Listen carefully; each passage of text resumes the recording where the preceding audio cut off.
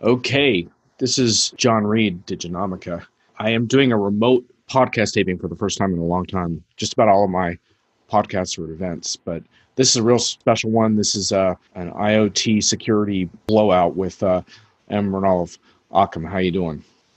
I'm doing good. Thank you for having me, John. You guys have had a heck of a year. We're going to get into a little bit of that. You got yourself a bunch of money. You were trying to solve a really vexing problem around IoT security, which you've been engaged in for a long time now. You're the CTO of Occam.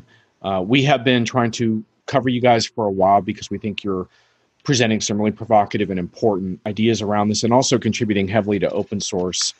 And it seems to me you're trying to solve a couple things. You want to make IoT security a lot easier for developers, but you also want to solve some very vexing problems that are slowing down IoT adoption and creating sensational headlines just about every day. Is that right? Yeah, yeah, that's true. That's true. Yeah, it's been an exciting year. I'm grateful to a lot of people who've sort of started believing in the approach we're taking to the problem. But yeah, IoT security is a fairly challenging set of issues, and the more people we have thinking about these issues and trying to come up with solutions that developers of IoT solutions can easily rely on and don't have to reinvent the wheel over and over again and get it wrong lots of times. I think the more people working towards that, the better. And so, yeah, it's been quite exciting. Yeah, and we're going to get into some of the things you guys have been working on this last year and some of the news that you have to share in your latest open source pursuits. The thing I want to share with listeners is that one of the big dangers in my line of work is creating too much content, and I ran into that trap with Maral here because we had some terrific email correspondence on a bunch of stuff, including blockchain and IoT security, and I wound up with so much content that I didn't know where to begin. And then I sat on the story for a super long time, which really bothered me. So he's been good enough to join us today for audio because now with a podcast, we know we're going to get something out of this instead of just another piece of content that I have to sort through. So Well, I enjoyed the emails, John. So yeah, it was they were their own reward.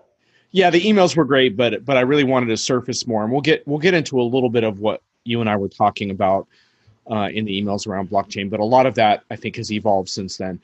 The one thing I did want to share with our listeners is that right about a year ago at this time, Den Howlett, my Diginomica colleague, did a podcast on the Diginomica channel with Maral and also I believe with your CEO Matthew Gregory, and those conversations became part of an article that came out last year. So if you do a search for Occam on the Diginomica site, you can find both. And it was episode number 10. In that, they talked a lot about the business of open source because you guys at that time had just announced an open source SDK as basically a foundational technology for securing trust and identity in IoT. So a lot of that conversation was around your approach to open source and the business model around that. So we're not going to repeat what Den covered last year, but just briefly, kind of how has that been going with open sourcing the SDK since last year? It's going well. We're still a small team, so we've gone through phases. We've assembled. We did that release beginning of last year. We did a couple of smaller releases through the course of last year. We were able to assemble a little bit of a community, even though it's very small, around that open source project. So we've had few open source contributions. There's some people who've gathered around a Slack channel we have, and we end up having some good conversations about IoT security, cryptography, and the like. And we've, especially in the second half of last year, we've spent a lot of time thinking about which slice of the big, massive IoT security problem we want to focus on first, and what will be our architectural and design approaches to address that. And so that's been what's been going on for the last several months. And what we're starting to do now is open up that conversation in our open source repository as well. So we've created a open source proposals repository. And our idea is, just like a lot of open source languages evolve with open community proposals around the design, and then followed by review of that design in an open environment, We want to take a similar approach because I think security and core protocols benefit a lot from open review and auditing and discussion. And so we want to sort of, we're in the process of bootstrapping that around our open source code right now. Right. And if listeners want to get immediately involved, just go over to GitHub on Occam. They have a GitHub.com/Occam-network. And you can basically start contributing to this dialogue there today. The other thing we should just briefly mention, you guys scored a bunch of money, $4.9 million in seed funding as per TechCrunch. That was November 30th, 2019 was their article. So congratulations on that. That should further your cause. Thank you. Yeah. It's, raising funds is hard, and raising funds from the right investors that believe in your vision is even harder. So I think we got lucky in Core Ventures, Future Ventures, and Okta, who've contributed to the round, and they see the problems we're trying to solve, and they've put their trust in the team to go do something about it. So I'm excited. Yeah, and you sent me before our talk today, you sent me a slide deck which had 56 slides, which was really fun for me to try to go through 56 slides. Although, fortunately, some of them were pretty quick to go through the way you set it up. But the thing I liked about your deck is you're really honing in on a very specific piece of this problem that you're trying to solve. We're going to get into that. But before we do, I just want to sort of step back a little bit and just acknowledge the scope of the IoT security problem. I mean, I probably put out in my news feed something on this just about every day, if not, every week at least, if not day. I sent you the one recently about hacker leaks password for more than 500,000 servers, routers, and IoT devices. And then I sent you a funny one about security issues with sex toys, which we definitely shouldn't talk about in this podcast. But I mean, this kind of stuff happens all the time. And I guess I just wanted to sort of start with why has IoT security proven such a vexing problem, do you think? Yeah, I think that's a good question. And you're right. Like literally, if you look back, especially the last maybe 4 years or so since the Mirai botnet incident, it has been news article and breach after breach, right? It's been never ending. And a lot of them exploit very similar problems. So the root cause is, at least in my opinion, that a lot of our traditional approaches to system security don't really apply in the IoT context. So for instance, the traditional approach to securing a system or a network was to put up walls, right? We would have physical walls around our office buildings, and we would have virtual firewalls around our networks. And anything inside the network would be trusted. And this is pretty much how most corporate networks are even today, where everything inside the network would be trusted. Anything coming from the outside would be looked at with a lot of suspicion, and the firewalls will try to filter what gets in, right? However, what we've realized especially over the last decade is that approach doesn't work. We first saw it with mobile devices entering enterprise systems, and then it just the whole thing sort of blew up with IoT devices entering enterprise systems or even our homes, because these parameters around our networks what we've realized is that they're not good enough to protect us in a world where the devices just can be anywhere, right? They may not be physically in my home or in my corporate office. They could be anywhere in the world, and they're always communicating over the internet. And so we have to change our security model, and that's how we saw, over the last decade, approaches like zero trust being talked about, or Google's Beyond Corp, which is another idea very similar on the lines of zero trust. Essentially, how do we secure devices that are spread all over the internet, and the internet being an untrusted network? How do we still get the same kind of security properties we would like in all our devices that are delivering us data that we rely on, right? And control on remote things that should behave as we expect them to behave. I'm going to read for our listeners this a very loaded sentence from your slide deck that may take us a little while to unravel, but I think it's really, really important because it pertains to what you're focusing on now and solving an important chunk of this problem.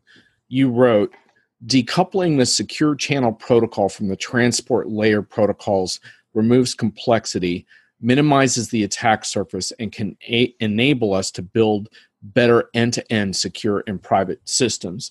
And in a note to me, you were a little more informal. You said that decoupling from the transport layer for messaging leads to significant wins. Tell us about sort of not just what that means, but just kind of your journey towards arriving at, okay, this is what we're going to try to solve.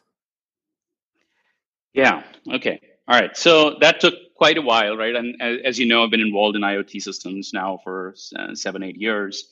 And this realization took quite some years to come to. Right.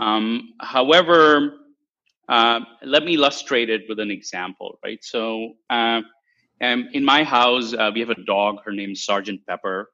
And Sergeant Pepper's alone many a times at home. And if I'm away and it's starting to get dark, I have a connected electrical outlet that I can remotely control from my phone, and it turns on the lights in our living room area, and so she feels comfortable at home even when we're late.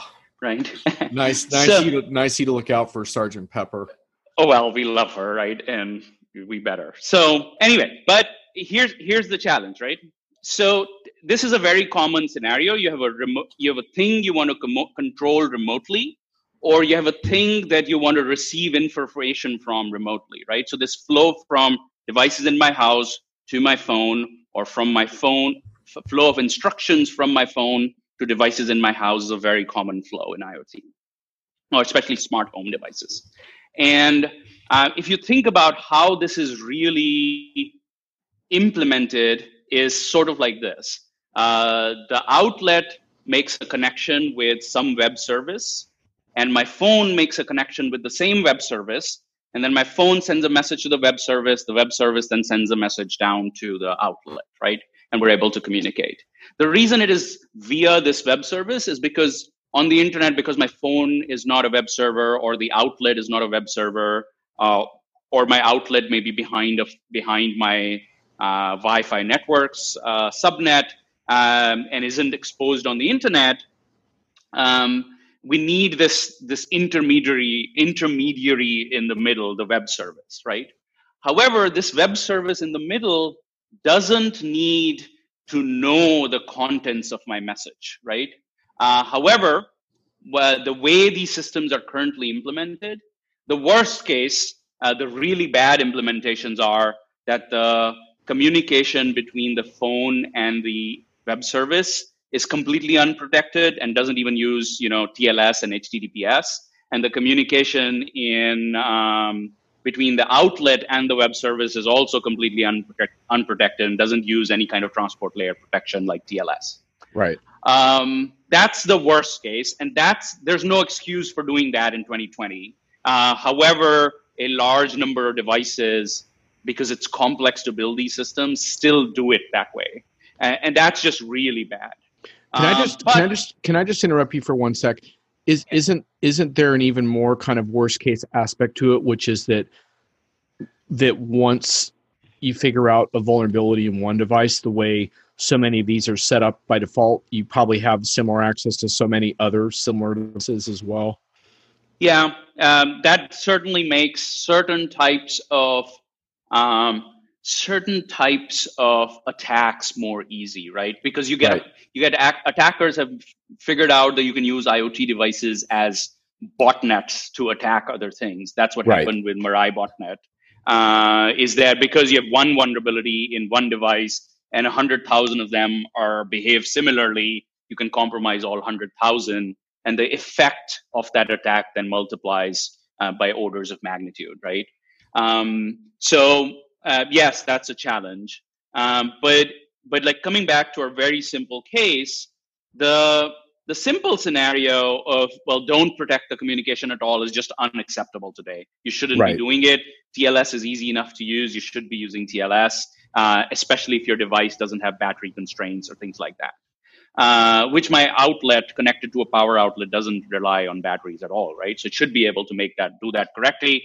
However, that device I currently use doesn't do it correctly from a major smart plugs, smart outlet vendor, right? So, okay, so that's the worst case. The better case is that the implementer of the solution does all the right things. They set up a mutually authenticated TLS connection between my phone and the web service. They set up a mutually authenticated TLS connection between my outlet and the web service. And TLS here is transport layer security, just so I don't keep using acronyms. So, okay, even when they do this, the web service still sees my entire data in the clear and is free to manipulate that data, right? And that's our current best of breed approach. That's the approach that I'm talking about in that sentence you quoted from my slide deck. I think we can do better than that. We already have the tools to do better than that, where the secure channel that we establish doesn't need to be between the phone and the web service and the device and the web service. It can be directly between my phone and the device, just that the path is via the web service, right? So the tools to do that aren't easy to use today, but they exist. The primitives exist. We just have to make it easy for most people to use. And this has far-reaching impacts, and I can keep talking about pause for your thoughts here. Right, and I think he raised another interesting point there too, which is something that came up in my conversation with Steve Wilson, where we did kind of a Constellation. Steve Wilson, we did a two-part on identity and also looking at some blockchain issues. But one of the things that came up that I think ties into your example is that I want this to work, but I don't want necessarily the web service to know anything about the fact that I'm not home, that my dog is there. You know what I mean? Like we realize that these devices, in many cases, especially the home use cases, have access to so much privileged information. In the workplace, it might have more to do with things like trade secrets and privileged access areas of the workplace and different things like that. But the same sort of principles apply, which is the device shouldn't have access to that information, right? Yeah, and back in the 70s, I think, right, experts in computer science back in that time came up with, I think Unix had this philosophy of privilege, principle of least privilege, right? And that's the philosophy we want in our systems. However, the current reality of IoT systems is pretty much everyone has, including people we trust, but also attackers, and everybody has wide open access to most of what's going on in these IoT systems. And so that's the thing to control. And I feel like controlling the communication layer is definitely step one, because all of these things are remote. So if your communication isn't controlled and secured and locked down, you can't really do anything about all the other problems around firmware upgrades and credential management and passwords and all of that. You can only do all of that after you have secure communication addressed. And this kind of answers the question you had earlier around why did we arrive at this particular slice? It's because I feel like you can't really solve all these other problems without first solving the end-to-end secure communication problem. Right. So what you're hoping to accomplish, like if we fast forward, like let's say a year or two, then if I'm an IoT developer, I now have a good set of out-of-the-box tools that allow me to protect the communication layer when I'm building and configuring apps or device configuration, things like that. Is that kind of what you're thinking? Yeah, that's exactly right. So our hope is the user experience, the developer experience kind of is like this. if you're building a new IoT device, you just pull the Occam library in whatever language of your choosing, and you build communication using that open source library. And then when you're writing the companion IoT, the companion mobile app, you also pull the Occam library into the app. And then that library just takes care of the secure communication and functions for you. So you don't have to sort of figure all of that out from scratch, regardless of your underlying transport layer connection technology. Could be TCP, DLS, MQTT, or could be low power protocols like LoRaWAN, Bluetooth, etc.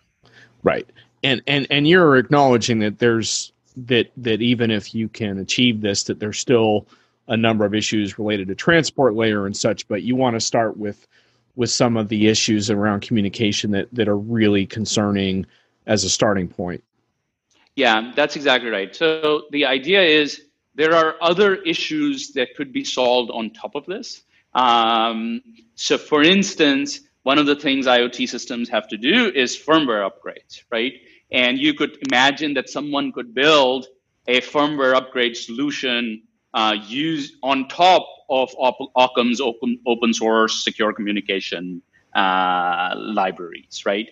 But we're not, similarly, you could talk about how credentials are exchanged and how authorization and access control is done.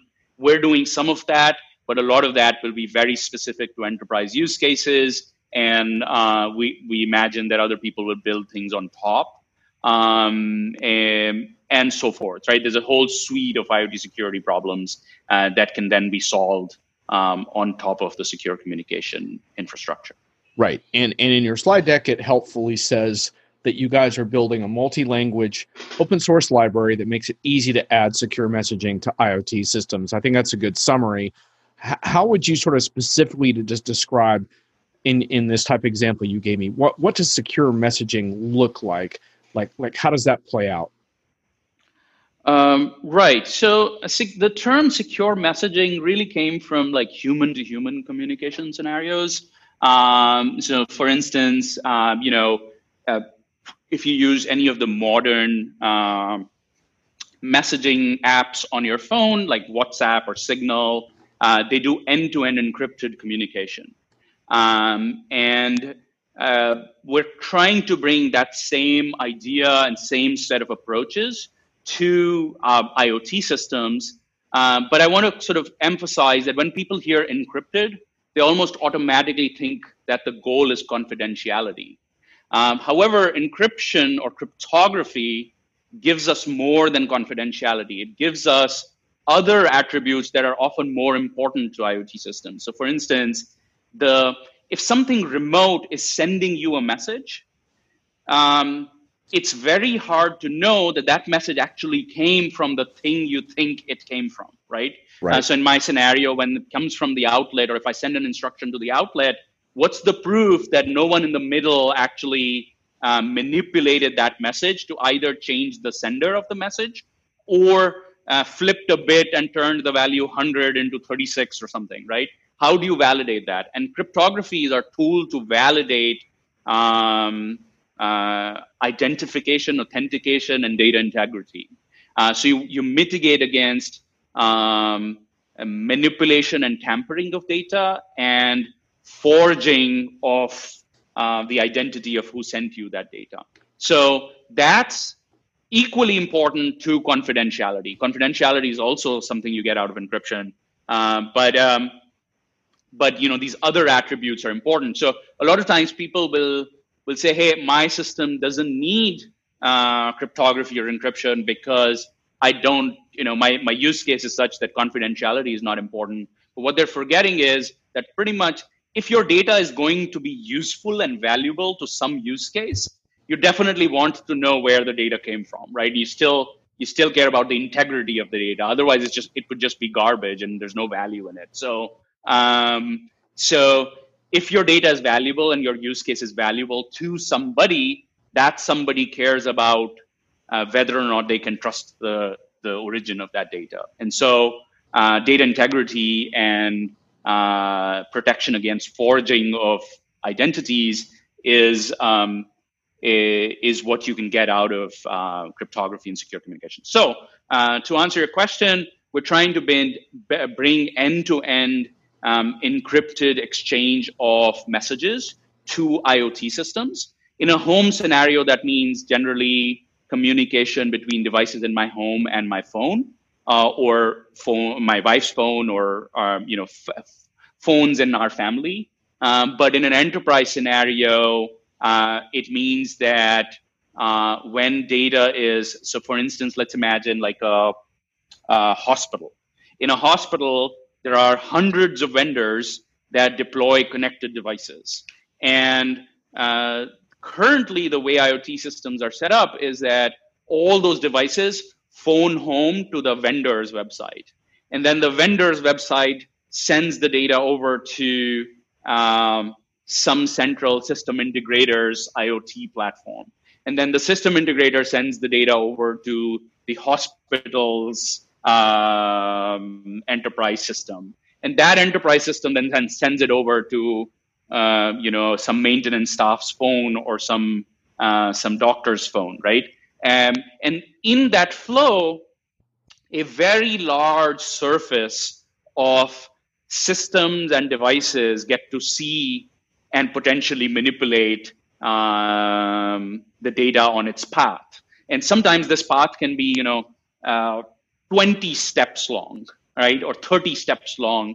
And these steps aren't, jumping in internet routers. It's steps between systems in real world IoT systems. So since our principle is principle of least privilege, we want to close all of this down and then open it selectively rather than have everything be open. And then you're continuously playing this sort of whack-a-mole game, right? Of we got a security bug here and we got a security bug there and we got another security bug. And that's a never-ending game.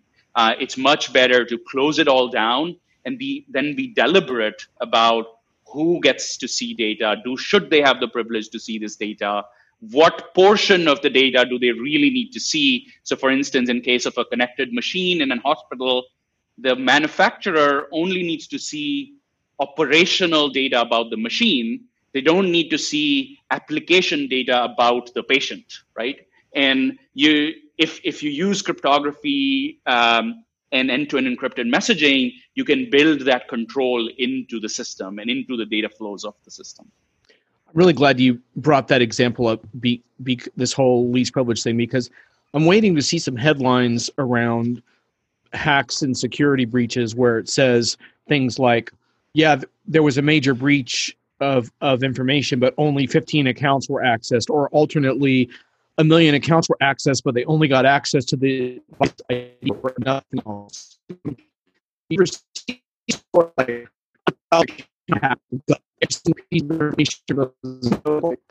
Hey, John, your sound these hacks. Your sound got garbled in the last sentence. Could you say that again? Okay. Yeah. Well. So my issue is basically, we see these headlines all the time, and I'm glad you talked about the containment issue, because all these headlines are always like, 500,000 devices got hacked and all this compromising information came out. Like, when are we going to start seeing headlines that say things like, there was a compromising breach, but it only affected, 10 accounts, not, 1 million, or alternately, right. or alternately 1 million account, 1 million devices were compromised, but all they got was the ID number and nothing else. Do you know what I mean? Like we don't see enough of these stories of containment. It's always like these breaches are always brutal, Yeah, because the reality of IoT, if you look under the hood at most IoT systems, the reality is things are, either completely wide open or they're protected by a thin boundary. And the moment someone breaches one boundary, it's suddenly a free for all inside, right? And they can pretty much see everything. So that needs to be changed. And so you're in the beginning of this call, you asked why is it so hard? The reason it's hard is because the attack surface is just so massive and the complexity becomes so massive that it's very difficult to think about putting in these controls. And you oftentimes, if you're in the middle of these situations, you oftentimes don't have control over the system architecture. So even if your own little piece works, somebody else's piece doesn't work. And I'll give a for example there. I've seen over the last maybe 3 years, we've seen the emergence of a lot of vertically integrated IoT platform stacks, right?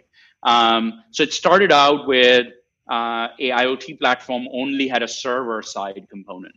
And then later on, a lot of vendors, including my previous company, realized that we needed components in the edge and in the cloud to be able to vertically control the security of these systems. And we then similarly saw Amazon came out with Greengrass, Azure came out with Azure Sphere. And a lot of these are efforts to having a full end-to-end vertically integrated platform because it gives you control over the path of the data, right? However, the reality of systems is that everyone is either trying to build this vertical stack and everyone's stacks don't talk to each other, or they talk to each other in insecure ways, or people just ignore the vertical integration. They try to do things ad hoc and piecemeal things, and it becomes very complex, right? So the equilibrium state eventually in the future is that there will be horizontal tools to solve specific problems. And we kind of saw this, my co-founder Matt likes to say, we kind of already saw this in the cloud world where, 10 years ago or 15 years ago, everybody was trying to build vertical platform as a service solutions. And now everybody's building these horizontal tools, right? And the world's transition into it. And I think very similar thing will happen in IoT, where right now you have these tightly integrated vertical platforms, but the security answers in that scenario cannot be scaled because, what about scenarios where data transfers between these platforms and so forth? So I think these horizontal tools is where the future will be, and how we will get a handle on this containment picture. And at Occam, we're trying to be the very thin horizontal tool that gives you secure communication. Right. And, there may be some listeners who are feeling like, well, this was a little technically dense for me today. And my response to that is basically tough luck. I think you need to understand this stuff. I mean, the thing is that data literacy underscores everything right now. And we need to understand data literacy. I mean, just to give one example, you used the WhatsApp and encryption example, the WhatsApp example a while ago. That's also an area where our federal government authorities have expressed concerns around the lack, for example, of backdoors into that type of encryption. Mm-hmm. And there's ongoing controversy around that, to the point that Apple recently disclosed, or it was reported, I don't know if they disclosed it, I think someone found out, but that their encrypted solutions in the cloud were not as end-to-end as their devices, basically based on pressure from government agencies. So the point being, like this is not just a technical solution. This is a cultural and political problem as well. And I think it's really, really important that we try to grapple with it. So that was one of the big reasons why I wanted to have you on this call, is because I think we have to understand the technology as well as the policy if we're going to make smart policy around this. Yeah, no, I agree completely, and I'm glad to be on the call. The backdoors into encryption debate is super interesting and very political. So I think it's a understanding what is at stake is important, right? I don't think anyone is arguing for let's keep everything open for all attackers and all hackers to come in, right? The argument is really around let's have security, but then give law enforcement control and visibility into select scenarios, right? And that in the WhatsApp world is a reasonable discussion to have, because in the WhatsApp world, you now have end-to-end security, and you can talk about, well, what should law enforcement be able to see, or should they be able to see or not? But in the IoT world, well, we don't have any security or, a thin veil of it. So we first need to actually catch up and get to a point Yeah. where we do have control. And then, yes, these debates will become important at that stage. Right, and in that sense, I'm not necessarily advocating a certain position on all of that. I'm advocating that we need to kind of really understand all the different nuances of how all this stuff works, so that we can figure out like how to embrace the type of security we need, but also, like you said, in some cases there may be a need for certain kinds of access. I think those are very difficult problems, but there are problems that we need to solve with better information than most of us have right now. So.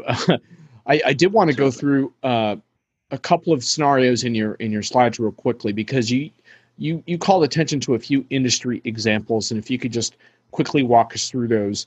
One had to do with new protocols. You used Apple's Find My as an example. Why does that stand out to you? Right. So okay. So let's say you're a small IoT company. Apple has this. Actually, I'll back up a little bit. Apple has this functionality where if you lose your phone or your AirPods or some other Apple device, that device starts broadcasting a cryptographic public key over Bluetooth.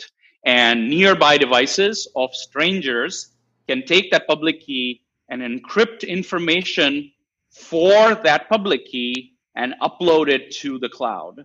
And because that public key is a derivative of a different public key or a different key pair, if you're the owner of that device, you're able to decrypt that information and discover where in some park you left your AirPods, right? Right. And that's a great example of a cryptographic protocol being really, really useful. It doesn't reveal my devices to strangers, and it allows me to find my devices, right? It's pretty cool. And it doesn't reveal the location of my devices to even Apple, right? And that's a great protocol. But if you're a builder of a new IoT device and you want to build this, that's a very daunting task, because you then have to go figure out all sorts of communication protocols, all sorts of cryptography protocols. Even if you put in the effort, the odds that you would get the cryptography wrong, because it's a very complex, advanced field that people spend 30, 40 years learning and researching, those odds are very high, right? So if you wanted to build such a protocol and there existed a secure messaging infrastructure that did 85% of the work for you, then it becomes a much easier hurdle to think about these further privacy preserving but useful scenarios, right? And protocols. So that's why I was highlighting that one. Yeah, exactly. You can't really have the massive development team that Apple has, but with a shared standard, you do get a leg up, which is a big deal. And then in your next one, you talk about federated learning. Google Keyboard used as an example, where you can teach it out of vocabulary words without exposing sensitive text to any servers, and that connected sensors could learn in similar ways on a device-specific way. I like that. Yeah. So the reasons things get connected to the internet, especially IoT type things, right, typically fall in the bucket of reason number one is I need to access it remotely. And we already talked about why in that scenario, the web service can just be a router. The web service doesn't need to see the content of the message, right? So that's scenario number one. The second scenario or second reason why people connect things to the internet is that individual sensors can become better at sensing something if they can collaborate with other sensors of the same type. So, you might remember the Nest Learning thermostat commercials, right, from a few years ago. Essentially, what Nest was able to do is they are better at recognizing how you would, whether or not you're in the house, or what is the appropriate temperature you like, or how much energy your heating system is consuming. Those factors the Nest thermostat is better at learning compared to my old traditional unconnected thermostat, right? But to do that, the Nest thermostat has to send private data that is private to me up to some cloud from 100,000 users, and then they can apply machine learning to those 100,000 users' data, and they're able to arrive at better thresholds that can then be sent back to each of the Nest thermostats, and they can make better decisions, right? And so this learning use case is a valid use case for IoT to improve the accuracy and intelligence of connected devices. However, it has this flaw of revealing lots of data. And so Google, over the last, especially the TensorFlow team, TensorFlow is a machine learning tool from open source machine learning tool from Google. And the TensorFlow team has been talking a lot about this idea of federated learning over the last few days and the last few years. And they've also released some open source code around it. But the idea is that the Google keyboard in Android devices needs to learn words that no one else in the world has ever typed. And they learn it by me typing that word into a keyboard.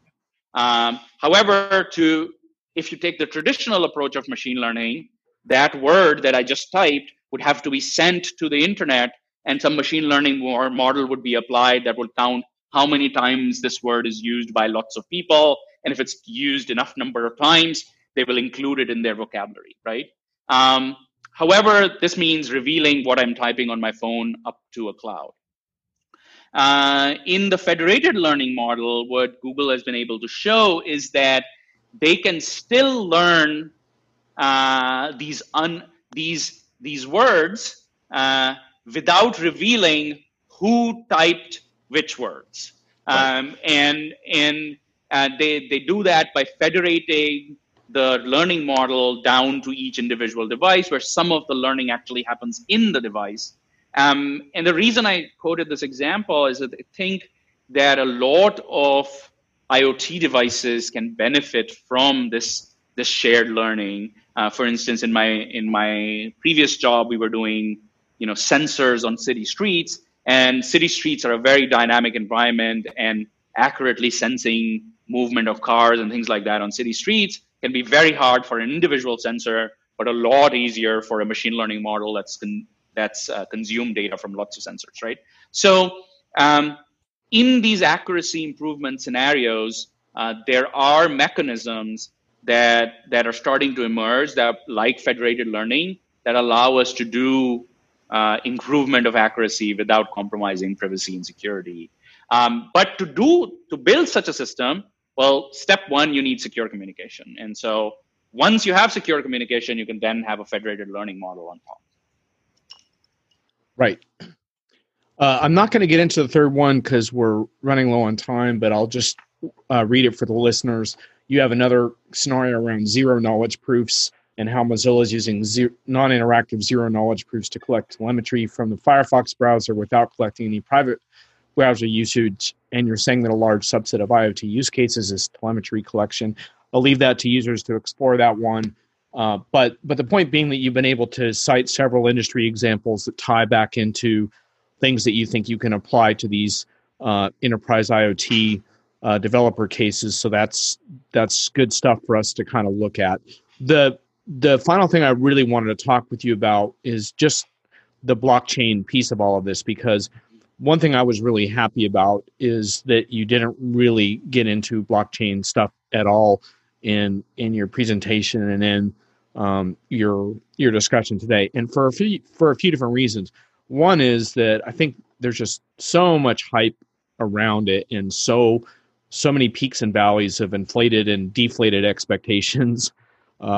It's alive, it's dead, it's wonderful, it's deeply flawed, it's immature, it's got performance issues, whatever the narrative may be.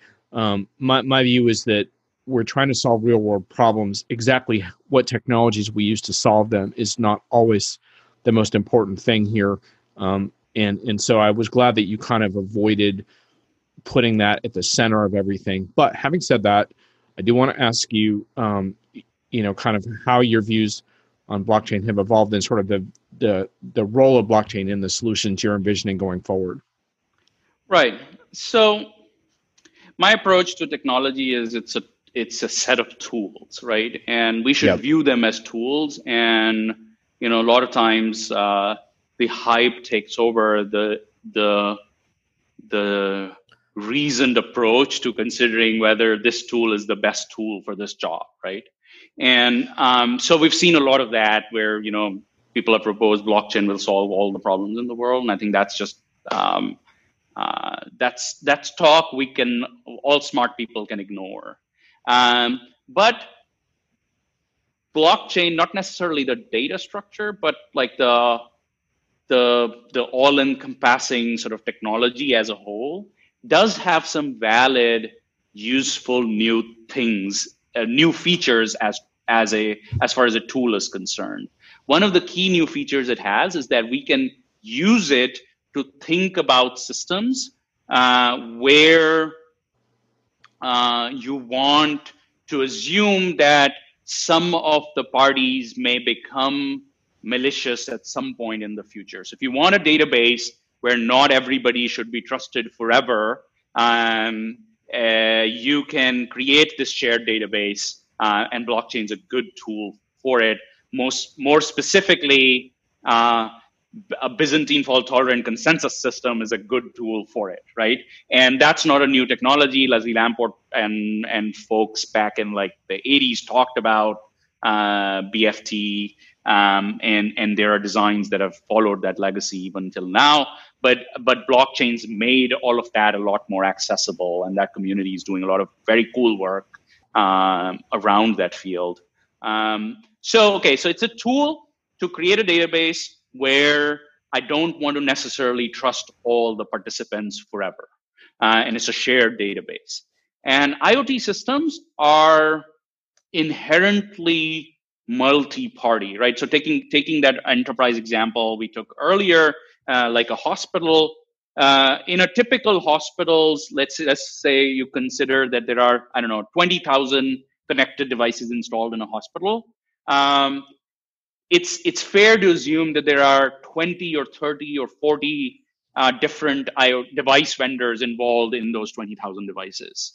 And there's the system integrators that the hospital hires, or there are system integrators that the overall managing company of a chain of hospitals hires, et cetera, right? So you end up with a system where hundreds of parties are involved in deploying and maintaining that system.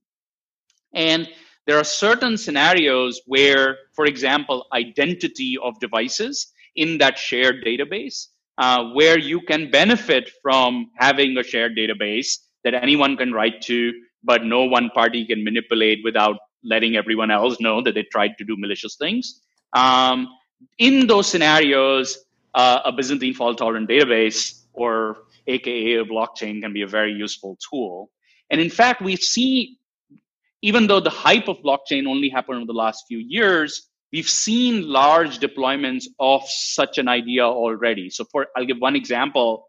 In the web public key infrastructure space, Google started deploying back in 2012 or something, this protocol called a certificate transparency, which tries to protect our web browsers from malicious certificate authorities. And certificate authorities are essentially authorities that validate web addresses, right? And web addresses are just identities. So an authority can say, if your browser trusts my authority certificate, I can vouch for the fact that this website you're looking at is xyz.com, right? However, over the period of 20 years, some of these certificate authorities will go rogue or get compromised, etc., right? And there are hundreds of them all around the world. So what do you do when that kind of thing happens? If that happens, you could technically end up in a scenario where you wouldn't be able to trust any website in your browser, right? So certificate of transparency, which has ideas that are very similar to the more recent blockchain ideas around having immutable logs that are signed, that are audited by lots of parties, etc. The very similar ideas is currently in deployment, and oftentimes when you see that big red screen on your on your web browser that says don't trust this website, it's because of that certificate transparency log, right? So similarly, coming back to IoT devices also need an identity layer and a proof of that identity. And blockchain is an interesting tool to use for that purpose because we inherently are, IoT systems are inherently multi-party systems, like my hospital example. And IoT systems are more complex than the web PKI infrastructure or the web public key infrastructure because IoT systems are changing a lot faster. There are more devices involved. The devices are remote, and they not only need identity proofs, but they also need proofs of credentials and which device is authorized to do what, and which other device is authorized to do this other thing. And that authorization layer is all about issuing credentials and revoking credentials. And certificate revocation, even in the web PKI infrastructure, which is now 20 years old, is still an unsolved problem. And Google and others, Mozilla, etc., are trying to solve certificate revocation for the web. IoT systems need to solve certificate or credential revocation for IoT devices. And in that scenario as well, blockchain is an interesting tool. So my advice to the listeners and in general to anybody I speak with is ignore the hype and look at the unique properties this new tool gives you and think about how it may be applicable to your particular situation. Right. That makes sense. Would it be fair to say then, in terms of your current approach to blockchain, that it doesn't appear to me to be core to the open source tooling that you're developing at the moment, but that it could become very important, perhaps in certain industry use cases that get developed using that? Is that kind of a good way of looking at it? Yes, sort of, right? And so what we've done over the last year is that since we were narrowing down our focus, right, we knew going in that device identity is a complex problem. We knew going in that credentials are a complex problem. But what we realized over the last few, 6 months or so is that we need to solve secure communication before going after identity and credentials in a full-fledged way. So what we're doing right now is we're building that secure communication layer, and our sort of second step is secure identity and secure credential management, and it sits on top of the secure communication layer. And for secure identity and secure credentials, blockchain will have a role to play.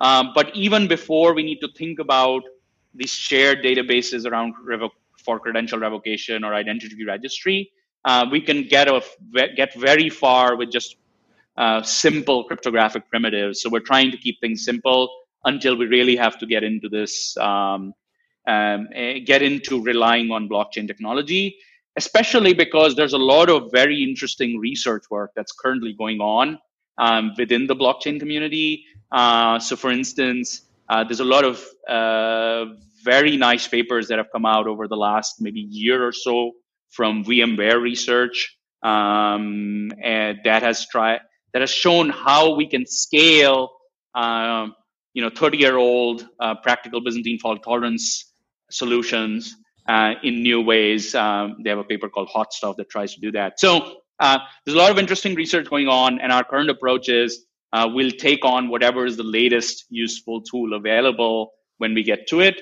Currently, we feel like there's enough for us to solve even before we have to think about blockchains and their use cases. Yeah, I like how you frame that, because in some ways you sort of dismantle the whole thing by pointing out that some of these similar technologies have been in use for a very long time. And then there's another thing around the new iterations of blockchain needing kind of more maturity and development. And this all makes sense to me. I mean, some of my readers who are more blockchain, kind of, I don't know what the right word, advocates than me, they give me pushback on this. I'd simply tell them that tools are valuable, but use cases are paramount, and let's focus on the use cases of today. And then perhaps a year from now, when you guys are further along, we can have a more interesting blockchain conversation talking about what's actually being applied in this case, because to me, that's where it gets interesting, is when you actually can talk about applying it and how customers are using it. And I do think eventually there probably will be some things to talk about there, but right now I'm happy to postpone that. I think you've summarized it well. Cool. Yeah, I think so too. I think there is useful technology there. It's just eclipsed by all the hype somewhere in that smog, right? Yeah. And unfortunately, so much of the positioning around it editorial is either like it's dead or it's going to be big this is the year of it. Like there's so little of that kind of more sober analysis of like, hey, here's exactly what it's good for. Here's exactly what it's not good for. Here's exactly where we are with performance and scale issues, blah, blah, blah.